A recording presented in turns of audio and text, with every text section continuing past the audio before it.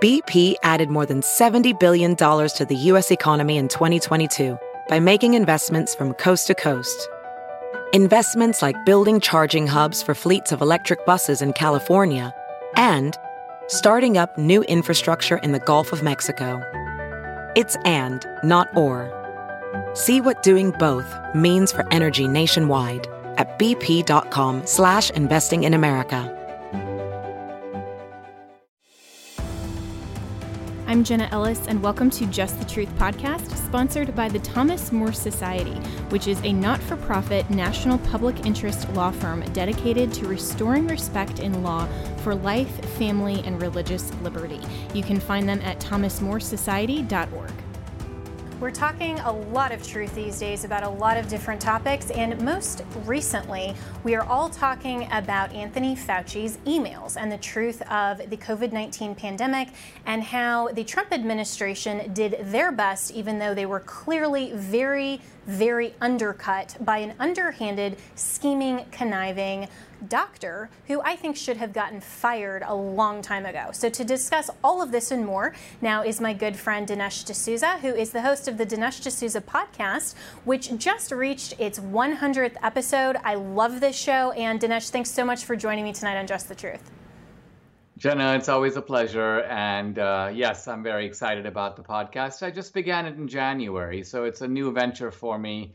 I'm used to doing the periodic books and films and movies, but I haven't had a sort of daily forum. And so I'm excited to do this. I do it audio and video, and it's 5 days a week, and I'm enjoying it very much. Well, we're all enjoying it who listen to it. I love your truth-telling, really, and your direct, courageous voice on so many issues. And you have spoken up over the years, I think, very frankly, and we need that kind of leadership in America. And so, as we're looking at the Biden administration, which, I actually agree with Tucker Carlson, we shouldn't even be calling it the Biden administration because he's not the one who's actually leading this.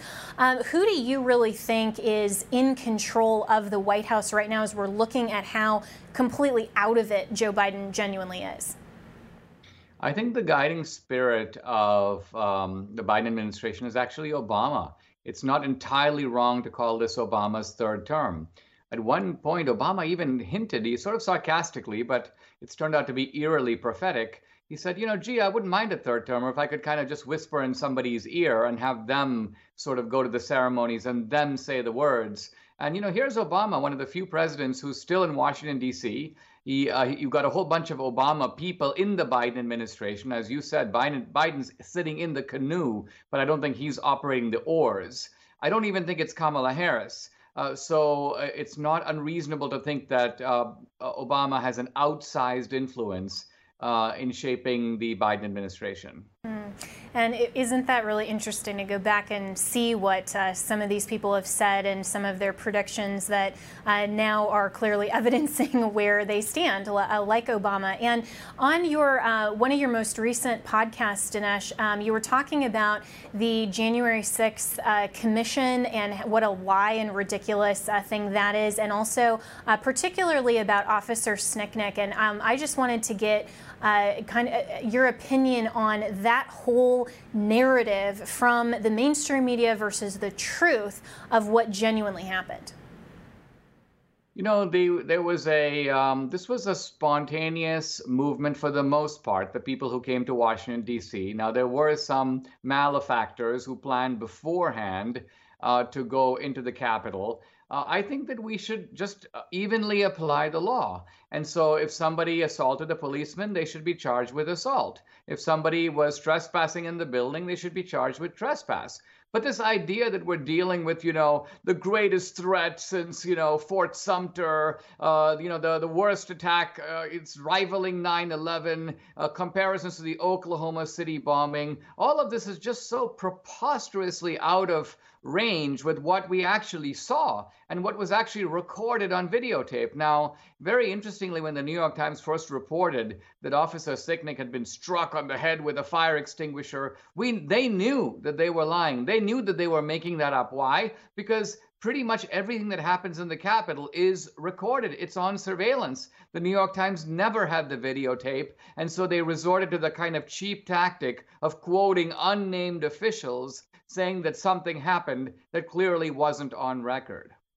Yeah, and that seems to happen all the time with the mainstream media, and yet they are never held accountable for it. And that was something that was a continual frustration, I know, for President Trump, for the campaign that I was part of, and I think for just average Americans who want the truth. And for the mainstream media to continue to call this an insurrection, I also think is ridiculous hyperbole, because as you said, anyone who actually violates the law needs to be brought to justice. But to actually think that occupying a room in the Capitol is somehow going to overthrow our system of government, I think that's also preposterous. Let alone if the occupation lasts for like 90 minutes, In other words, we've all seen campus occupations, people jostling around, they kick over the president of the college's waste paper basket, they make demands, they shout a lot, they have banners. So there was nothing out of the ordinary here. In fact, this was extremely mild compared to what Antifa and BLM do regularly. I mean, the January 6th protesters didn't burn down a church. They didn't attack a court building. They didn't have the kind of assaults that we've seen continuing for months in Portland. There's nothing to even compare that with. And yet those guys get caught. They get released. They're not held in solitary confinement. So there's an unbelievable double standard of justice that is being applied here. And also, it's kind of funny, the Democrats want this big January 6th commission to investigate something that, quite honestly, we really know what happened, when we really need a COVID-19 commission to investigate what Fauci knew and when he knew it. What was the relationship between the American labs and the Chinese labs? And if the virus did come from the lab, was it released negligently or deliberately? Right, and this is something where, you brought up BLM and Antifa, and I want to get into that when we come back from break.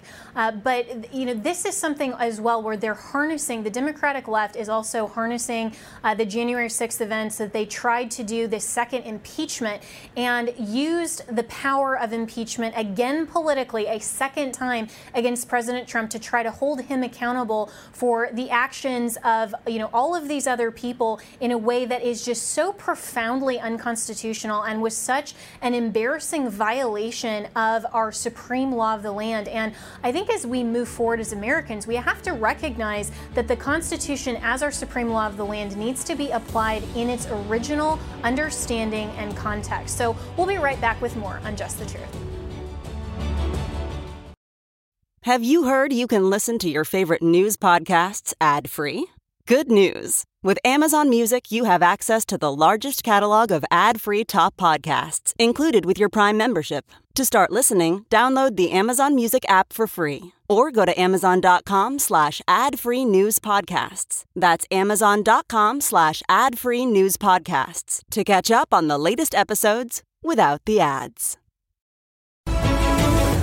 Welcome back to Just the Truth, and I'm talking with my good friend Dinesh D'Souza, who is the host of the Dinesh D'Souza Show, which is a podcast that you absolutely need to stream. It's one of the best out there, and he just completed his 100th episode. I love this podcast. I love Dinesh's viewpoint and how he just cuts to the truth, and of course from a biblical worldview perspective, and from someone who is, of course, a great conservative patriot. So, Dinesh, we're continuing the conversation, of course, about all of the events that the Democrats are trying to skew the narrative, and you were talking about BLM and Antifa and how the Democrats are the ones. Kamala Harris during the campaign was literally suggesting that she would help bail people out of jail during these mass protests, and I just find it so incredibly lawless and ridiculous that we have two people now who are in the highest offices in America that don't respect the rule of law. Yeah, you have Joe Biden saying that Antifa is an idea. By the way, I quoted Biden saying that on Facebook, and I kind of got dinged for it. They put a message on it saying lacking context, as if there was some context that Biden had supplied that I had omitted, even though the quote itself was completely accurate. And it's completely preposterous because, you've got hordes of Antifa members, you've got Antifa organizations, Antifa websites, people in all these costumes, and they've got these baseball bats. It's literally a kind of brown shirt or black shirt operation on the streets of major cities to pretend that it doesn't exist is just downright laughable. Only a Biden can get away with that, because then the way the press treats Biden, I don't know if you've noticed, Jenna, they treat him the way you would treat a retarded relative. So that if he says, I'm eating an ice cream, they go, ooh, wow, ha, ha. They're all amazed that he's eating an ice cream. So there's a kind of built-in condescension, as if they expect him to act like a 5-year-old. And so if he acts like a 6-year-old, they're kind of wowed. Now, you're right that you have with Antifa and BLM thugs who have the support, or they have friends in high places. They have friends in the media. They have friends in Hollywood. They have friends who put up bail money. They have friends like George Soros and his organizations or his networks. And finally, they have friends high up in the Democratic Party, including in the White House. So this is a very troubling scenario, and there's no parallel on the right. Biden says, the great threat to the homeland is white supremacy, but there's no white supremacist who runs a movie network or runs a cable channel or runs a major corporation or has the kind of levers of power that we see supporting Antifa and BLM. Yeah, and where do you see this movement now to defund the police genuinely headed when you see, some of these people who've been advocating for it, and now we see, crime rate is rising. I mean, I have family in Oregon who are talking about how Portland, is still the murder rate there is going up. I think she said it was like 800%, which is insane. And you have all of the Antifa and the BLM and all of these people who are ignoring the rule of law, but then you also have a lot of these attorneys general, you have all of these politicians that are even on the state level. I mean, where can this go before it actually gets a breaking point when you juxtapose that against the reasonable states who are conservative and who understand that, yeah, you got to abide by the law? Well, I mean, you're going to have a lot of people leaving states that are dysfunctional, that don't work, that have horrible rates of crime, that have homeless people who come up to you in a restaurant and lift a chicken leg right off your plate. Nothing happens to them. In which you've got, unsightly tents and people urinating on the streets and defecating. I mean, I saw this growing up as a kid in Mumbai, India, but that was you could almost call it the living set for Slumdog Millionaire. I didn't expect to see that in America, but we're seeing it now. So I guess, Jenna, if I ever feel nostalgic for my growing up days in India, I just need to go to San Francisco. But your question is like, where does it end? It only ends when the people who live in those places say enough is enough. Because as long as voters keep electing these district attorneys, and as long as they keep electing Democratic administrations, which have been running these cities for years, you're going to find this cycle of dysfunction and poverty and misery and crime and nihilism continue. And that's such a great point about elections. And I am so frustrated to see that so many people in the wake of what happened in 2020, and, I was right there. I know that, the election in 2020 in at least 6 states was totally lawless. The state legislatures refused to step in. We have a lot of work to do on election integrity, but it's not the answer to simply say, well, then I'm stepping out and I'm going to refuse to vote then and participate, because then we're just handing it over to the Democrats. Well, I agree with that, but I do think that there needs to be a concerted effort by the leaders of the Republican Party to fix the system, because it's kind of like saying, like, for example, I like Vegas. I like Las Vegas because it's got great food and it's got great shows.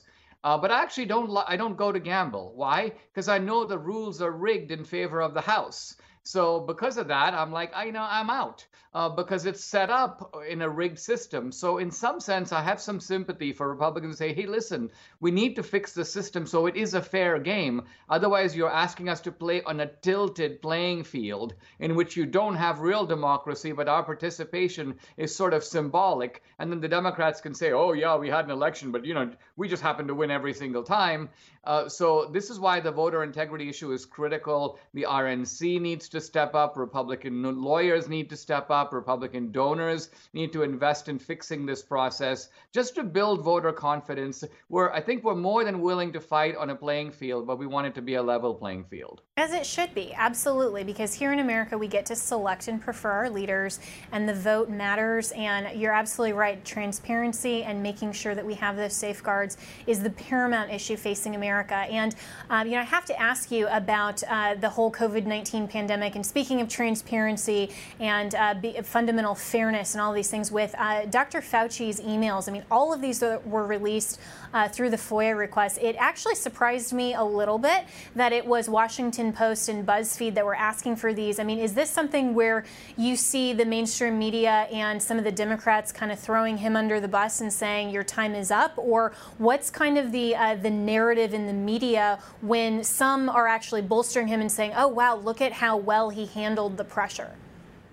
The implications of the story are huge, and they go way beyond Fauci because, take a small example. You have Facebook using fact checkers, and these fact checkers have used their so-called fact-checking process to literally take down millions of posts, get millions of people demoted and banned and their distribution restricted. Why? Because they're supposedly spreading misinformation. And they're relying as a source for this, quote, misinformation on virologists who directly have a vested interest in the Wuhan lab. They have put money into the Wuhan lab, or they are American collaborators with the Wuhan lab. So naturally, they don't want any blame to fall on them. Naturally, they want to say, oh, it's all misinformation. This obviously came from a bat in a meat market and occurred by natural causes. This was not a man-made virus. Now, look, Jenna, I mean, here we are 15 months into this pandemic.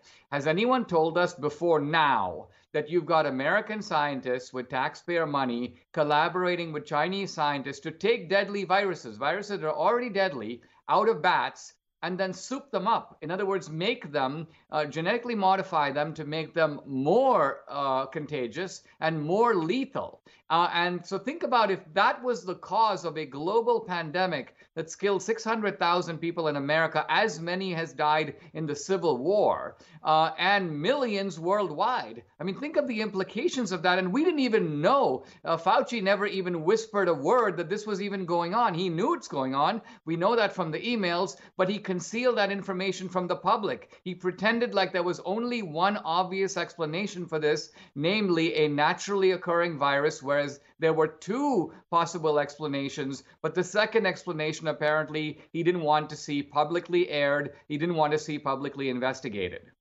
And this is just the most disgusting and horrendous crime against humanity that has occurred, of course, in our most recent history. And so where do you think that this needs to go then in terms of holding Fauci accountable and also the media? I mean, Trump was telling us very early on in the pandemic that this is man-made. I mean, I definitely considered the possibility and the likelihood that this was bio-warfare from everything that I heard on the campaign side and all of that. And yet the mainstream media continued to suppress that story. And as you said, they deplatformed a lot of people, like my next guest coming up, Dr. Vladimir Zelenko. He's been deplatformed just for positing a theory and also positing a different sort of solution like hydroxychloroquine. I mean, you were a crazy conspiracy theorist if you even suggested it a year ago.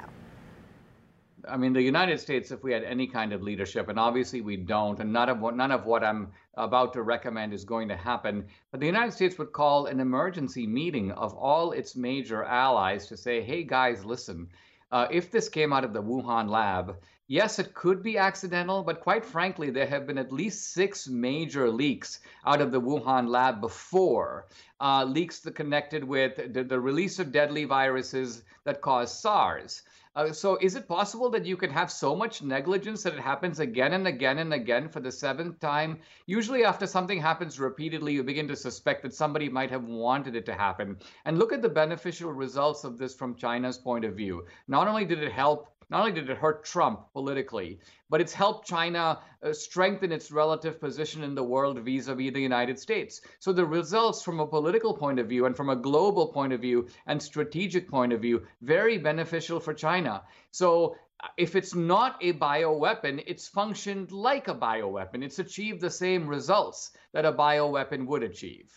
Right. And you know what we call in law the people who repeatedly do the same thing, even if they think it's accidental or they want to posit that as habitual offenders. And the Chinese Communist Party is definitely a habitual offender. So, Dinesh, in just the last 20 seconds or so we have here, where can people find your podcast, find you on social media, and hear more of your great content?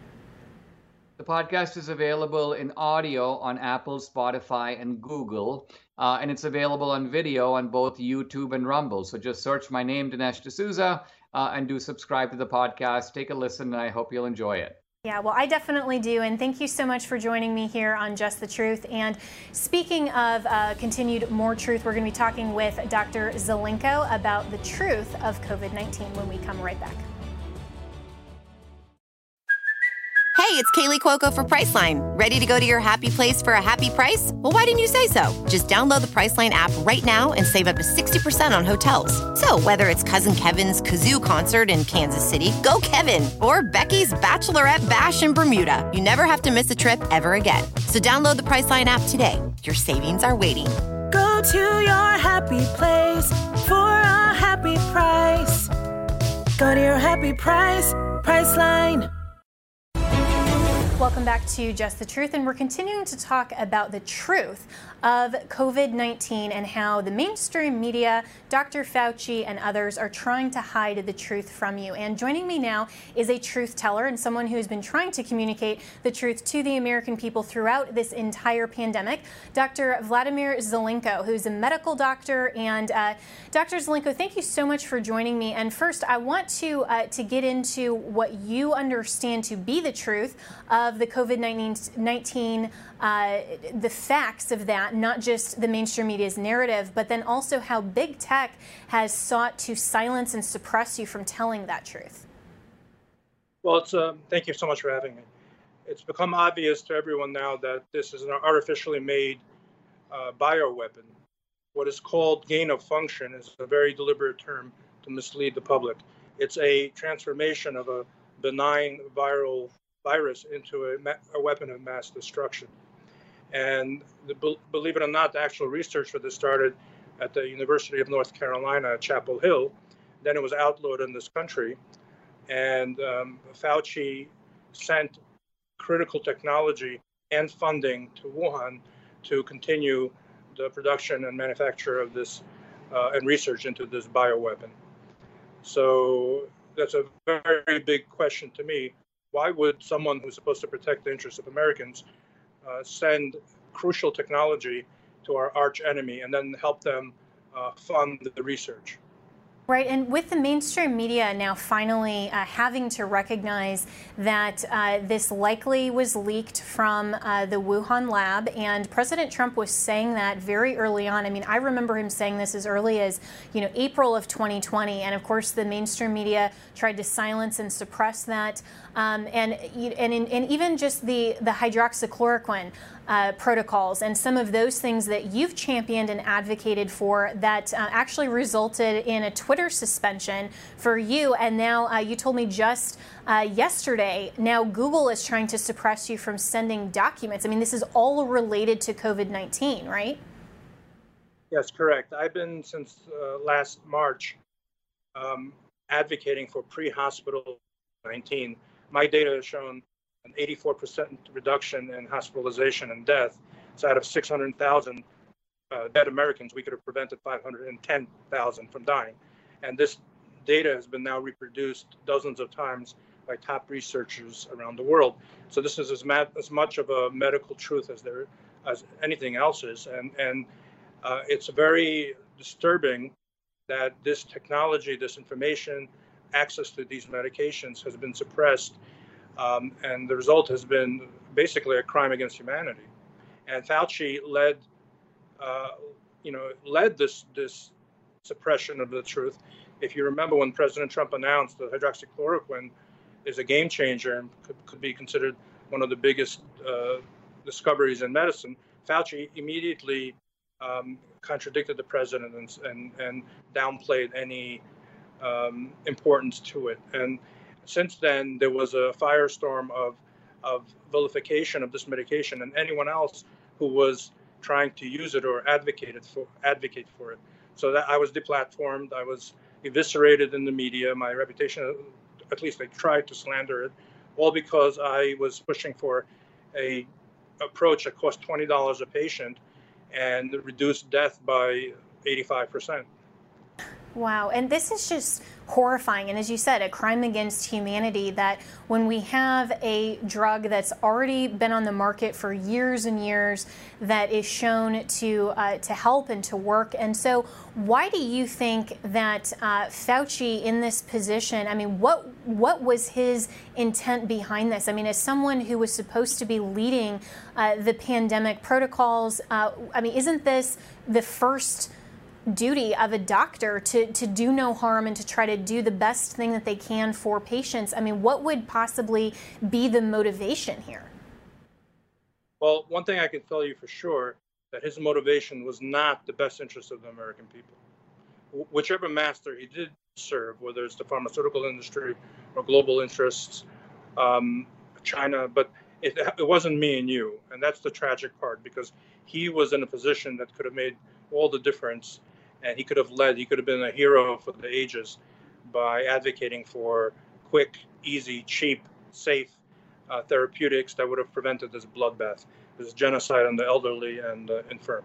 So he misled us, he lied to us, but he is not the only one. He's just the tip of the iceberg. There was a tremendous amount of academic fraud, and the FDA, for example, revoked the emergency use authorization for hydroxychloroquine using the basis of a fraudulent study after it was retracted. The Lancet study from Surgisphere, which was a meta-analysis of 96,000 patients and said that hydroxychloroquine killed people, but it was retracted because it was based on fraudulent data. It didn't happen. It was a piece of toilet paper, essentially. And yet the FDA still used that as a basis to revoke the emergency use authorization for hydroxychloroquine, which paved the way for expensive therapeutics like remdesivir and the vaccines. Wow. And, you know, even to have this conversation, a lot of people will slam this interview, I know, to say, well, you're just conspiracy theorists, and this is something, you know, that you shouldn't trust anyone who's talking about anything other than what the government wants to tell you. But I think a lot of people are very suspicious now, and they're waking up to the truth. And so while we're at the point we are, and obviously we can't go back into the past, we can uncover the truth, bring those people to justice who have done harm. But moving forward, what are your thoughts now on the vaccine, on some of those protocols? And I'm wondering, okay, when the CDC is saying that people who are vaccinated can now go maskless, they're fine. What about people who have recovered from COVID and have natural antibodies? Aren't they as good as vaccinated? And why isn't the CDC even talking about the millions of people who've actually naturally recovered from COVID? So first of all, I don't think American people should live in fear. There are very safe and effective prophylactic and therapeutic approaches. And fear is the tool that's being used by the enemies of humanity to enslave us and to control us and modify our lives according to their will. That's number one. Number two, there is something called medical necessity. Just because I can do something doesn't mean I need to do it. Can you imagine a surgeon who operates on every single patient that comes to his office? That's a butcher. So same thing when it comes to medical technology. Just because I have something doesn't mean I must use it. I have to use judgment. So if you look at the statistics based on CDC itself, anyone who is under the age of 45 and healthy has a 99.99% chance of recovery from COVID-19 without any treatment. In other words, it's safer than influenza. So why would I take a demographic that has essentially zero risk if they're young and healthy and inject into them an experimental viral gene therapy that has not been even approved by the FDA? It only has an emergency authorization. That's number one. Number two, if anyone who had COVID and recovered and they have antibodies, why would I inject into them a substance that will make more antibodies? Doesn't make sense. And if you look at the high-risk demographic, which in this country has a 7.5% risk of mortality or death, but with proper treatment, we can reduce that risk to less than 0.5%, which essentially it turns into a flu-like illness. So why? I don't see any medical necessity for mass vaccination with a unapproved and experimental technology that has already a lot of warning signs. And according to the government's own VA-ERS system, the Vaccine Adverse Event Reporting System, over 5,000 deaths. And according to a 2009 Harvard study, only 1% of events are actually reported. So who knows what the actual death number is? I know people that have died and their families tried to make a report and their reports were rejected from the VA ERS system. So I promise you the number is much more than 5,000. So there is a lot of concern here. So why would we take an experimental substance and inject it into people that have almost no risk of dying from COVID-19? It's not for medical reasons. That's for sure. So do you see, the vaccine, of course, was developed under the Trump administration, and a lot of people continue to point that out. But obviously with the understanding, if it is true that the virus was leaked from the Wuhan lab and it is a bioweapon, and I agree with you, there's a lot of evidence to support that. Do you see the vaccine and the RNA, the mRNA technology being basically the second half of that bioweapon? The question is, why was there a pandemic? According to Bill Gates, in 2015 or 2017, I think, he said that we're going to need to immunize 7 billion people. So he said that before there was an actual need to do so. So it seems to me that the need was manufactured in order so that people would be motivated to take the vaccine. And this is just so disgusting, frankly. I mean, it's the most horrendous and absurd possible use of this type of bioweapon. I mean, these are things that, when we look at World War I and II and, some of the other atrocities that have happened throughout the course of human history, just seeing some of this that's living out in our day. I'm so thankful that there are voices like yours, Dr. Zelenko, that continue to speak the truth and continue to get the facts out there for people. And in the last just minute that we have here, what are some solutions that Americans can look forward to moving forward in terms of getting past all of this, beyond obviously some of the legal battles, but in terms of the medicine? There are two risk factors for dying from COVID. One is the state that you live under, the government that you live under, and two, the doctor you choose. Now, when Cuomo blocked access to hydroxychloroquine to my patients in April of last year, I did research and I found another substitute that has the same mechanism of action, which is essentially getting zinc into the cell. It's called a zinc ionophore. And to my unbelievable pleasant surprise, these substances are over the counter. So quercetin, Quercetin, it's a plant derivative, and you can get it at an Amazon or any over-the-counter place, and it essentially does the same thing as hydroxychloroquine. That's and great. Also EGCG, which is the green tea extract. Perfect. Well, we'll have to leave it there. Dr. Zev, thanks so much for coming on. We'll be right back with more. VR training platforms, like the one developed by Fundamental VR and Orbis International, are helping surgeons train over and over before operating on real patients. As you practice each skill, the muscle memory starts to develop. Learn more at meta.com/metaverseimpact. Welcome back to Just the Truth, and joining me now is a good friend of this show and a rising star of the conservative Christian movement and a great voice that you really need to follow, our friend Christian Loswell, who is an administrator at Liberty University Standing for Freedom Center. Christian, thanks so much for joining me again. Thank you for having me, Jenna. Absolutely. So you're there at Liberty University. You are a student at Liberty, and I want to talk with you about Pride Month, because we've seen so much from the corporate media, the pressure that is on everyone in culture right now to celebrate Pride, quote unquote, right? But what kind of unique pressure do you see for your specific age group and for students on college campuses when they're dealing with these issues and actually want to take a biblical approach?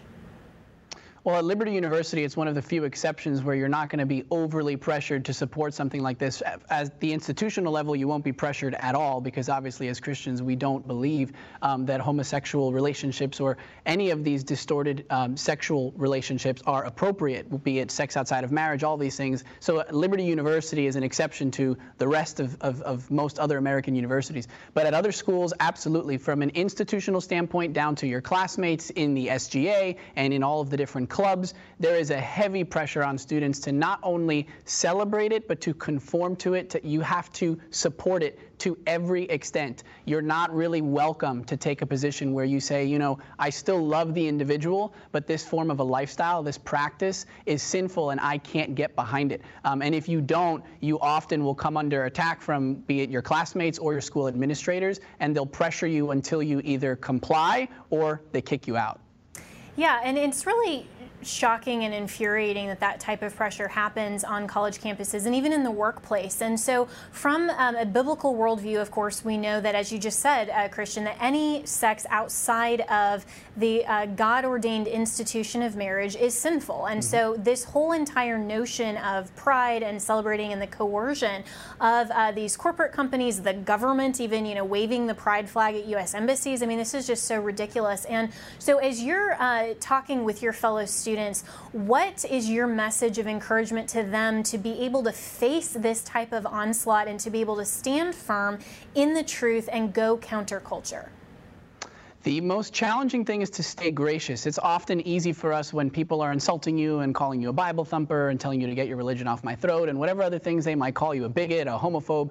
It's often very tempting to respond hostilely. So primarily, stay gracious, stay kind, keep your cool. But secondarily, don't give in. Do not compromise with this. We read throughout Scripture of people who are having to stick to the faith in the face of dangerous, even deadly opposition at times. We're not there yet in the United States, but it's becoming increasingly more hostile. So my encouragement to all of my classmates is to be courageous. There is huge reward both here on earth and later on in heaven. God blesses our courage and honoring His order for the world. So just to stay focused on what is right. And even when you face opposition, stay gracious, but don't give ground. I was just watching old clips in preparation for this interview.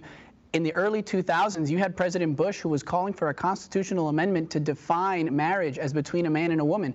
This was a taboo subject just a couple of decades ago, and we're now at the point where it's almost obligatory that you oblige by it. A Cuban comedian that I watched several years back, I'm say it in Spanish because that'll help me translate it, but he said, primero fue prohibido, después fue permitido, ahora es celebrado, pero mira ver que va a ser obligatorio. First it was prohibited, then it was permitted, now it's celebrated, but watch out, it's going to become obligatory. And that's the direction in which we're heading, where it's not enough to say, okay, you can live this lifestyle on your own. It's you have to teach it to children in schools. It's you have to pay for my transgender reassignment surgery using your tax dollars. We've gone from where we were a couple decades ago, where the President of the United States and even candidates Barack Obama and Joe Biden saying they were opposed to this stuff, to now, even if you have deeply held religious convictions that date back thousands of years, you may be required to conform to the demands of this pride movement because that's what they want from you, and no longer are your religious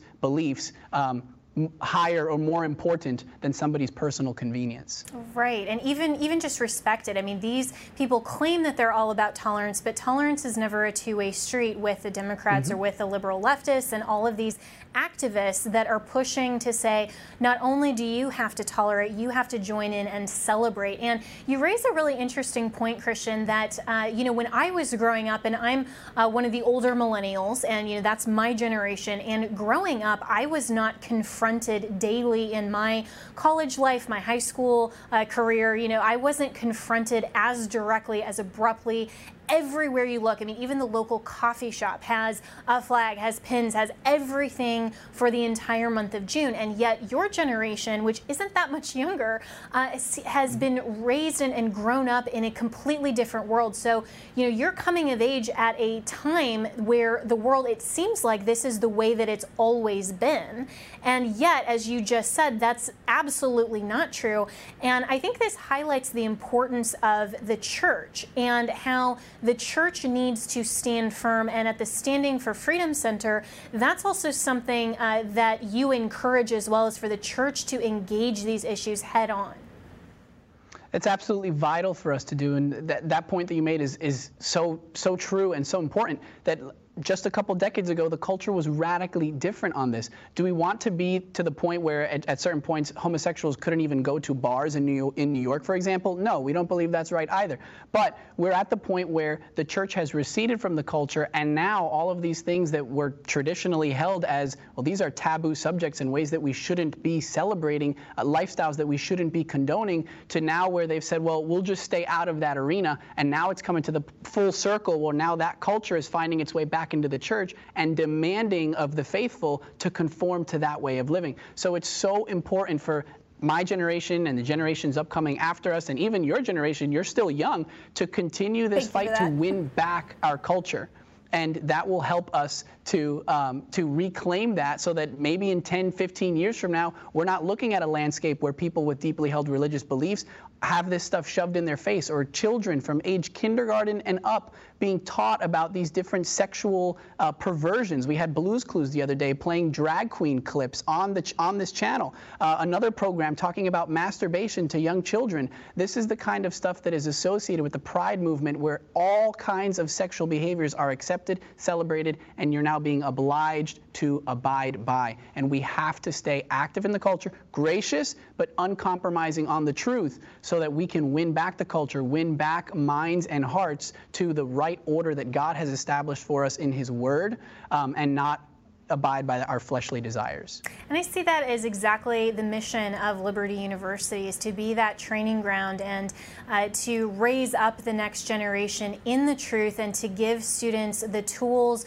the resources, and the reason to have a rational faith, and to say, no, we're not going to buy in to the culture. We're not going to cave to the Marxist ideas of the left, and we are going to stand firm in all of the different disciplines. And, a university really should, una, meaning one, like we need to be of one mind, and that mind should be focused and centered on Christ. And it's a great thing that Liberty University is standing for truth. And in the next segment, Christian, I want to talk with you more about how I think the left is really targeting children, from Blue's Clues, like you just said, and drag queen story time. I mean, if this were something that a babysitter were doing, they'd be charged right away with, child abuse, with, sex crimes, all of that stuff. But somehow we let this pervade our children in these types of what should be safe areas, and the parents are allowing it. And so, as we move forward and we look at where our culture is going, I'm so grateful for Liberty University, the Standing for Freedom Center, for teaching students the truth and being centered on the Word of God. So we'll talk more with Christian Lossville when we come right back. Welding instructor Alex DeClaire knows VR training platforms like ForgeFX help students master their skills. There's a big learning curve with welding. Virtual reality simulates that exact muscle memory that they need. Learn more at meta.com/metaverseimpact.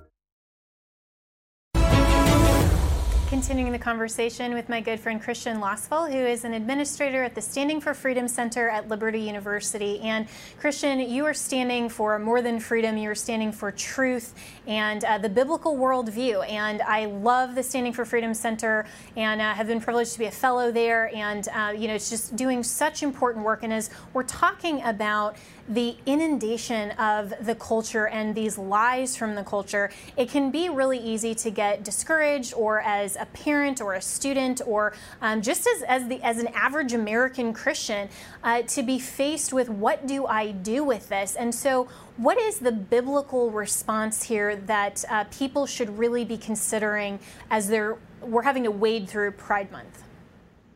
Well, we're blessed to live in the United States of America, which from the beginnings has had a Christian foundation. And even more importantly, the Constitution designates we, the people, as the sovereign. Those who govern over us govern by our jurisdiction. We have to give them the permission to do it first. So for the Christian biblical response, specifically in the United States of America, is to be more participatory in your local government. You've seen a couple of parent school boards do this recently. I think of one in Texas that happened just a couple of weeks ago with critical race theory, where they actually voted it out of their schools, where parents are standing up against things regarding COVID, like mask mandates. That same fervor has to be taken to the education in our schools. A gym teacher teacher recently, I forget where this was, but he spoke out at his school board saying that we shouldn't be teaching our children about transgendered ideologies and multiple different gender pronouns for them. You have to be involved. You can make a change.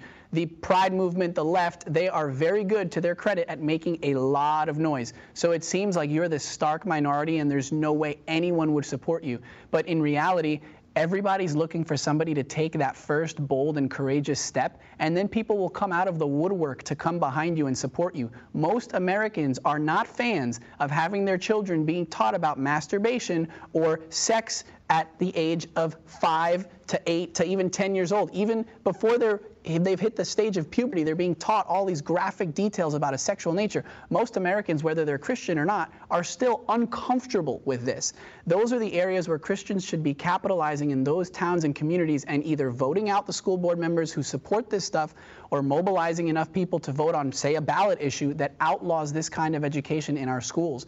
And then in your churches, have talks, have your pastors or your youth leaders discuss these topics and invite your communities into the churches and talk to them about why these things are harmful for our children and harmful for society as a whole. We have to change hearts and minds, and that's going to start at a local level. When it comes to the big corporations, big tech, media, we're struggling to get those back from the left. We're in a good fight to do that, and we have to continue to do so. But start where you can in your local community, in your home church, and start bringing people in. Talk to your neighbors, talk to your friends, start winning their hearts and minds over to shift the tides of culture away from these distortions and back to what would be right according to God's word. Yeah, amen. And Christian, I just so appreciate your bold stand and your voice at such a young age, and being a student at Liberty and choosing to stand firm on the Word of God. And you know, what is the way that you got to be so courageous in saying, I'm going to take a stand? Because I think there's a lot of young people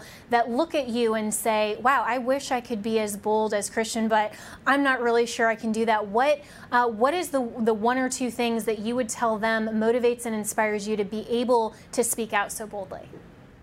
Look at Christians in the past who have died for their faith. Most recently in my lifetime was when ISIS was at the height of their reign, you could call it, when Obama was in office. And there were reports of Christians being beheaded because of their faith and refusing to denounce Jesus Christ. And because they wouldn't renounce him, they would get their heads chopped off. Yet they stayed faithful to what they believed and what they knew to be true. That was inspiring for me, who lives in a country where my religious rights are protected by the Constitution, specifically enumerated in our Bill of Rights.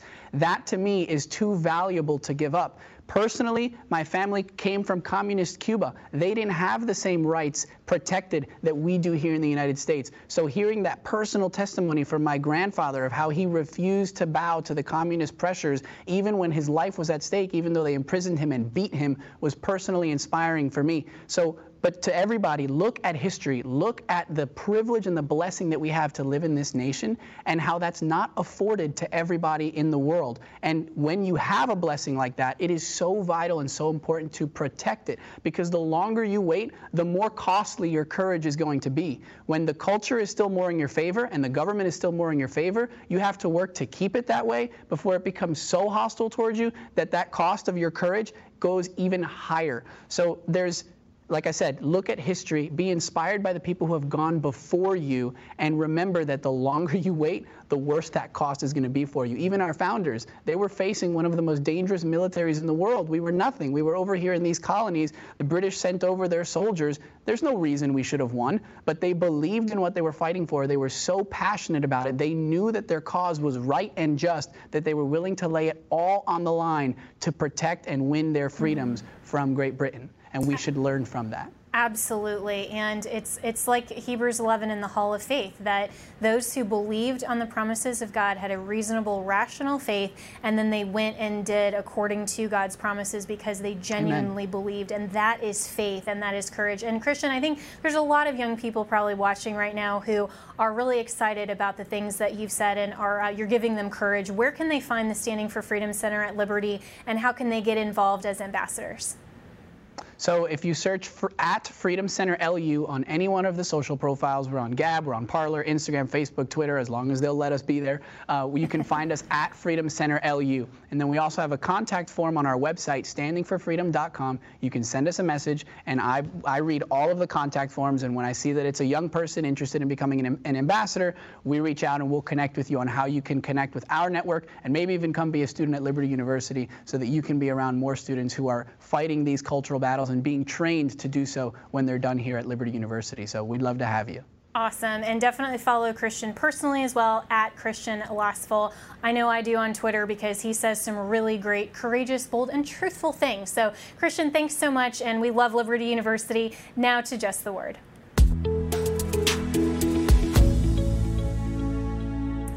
Isaiah 43:18-19 says, "Forget the former things. Do not dwell in the past. See, I am doing a new thing. Now it springs up.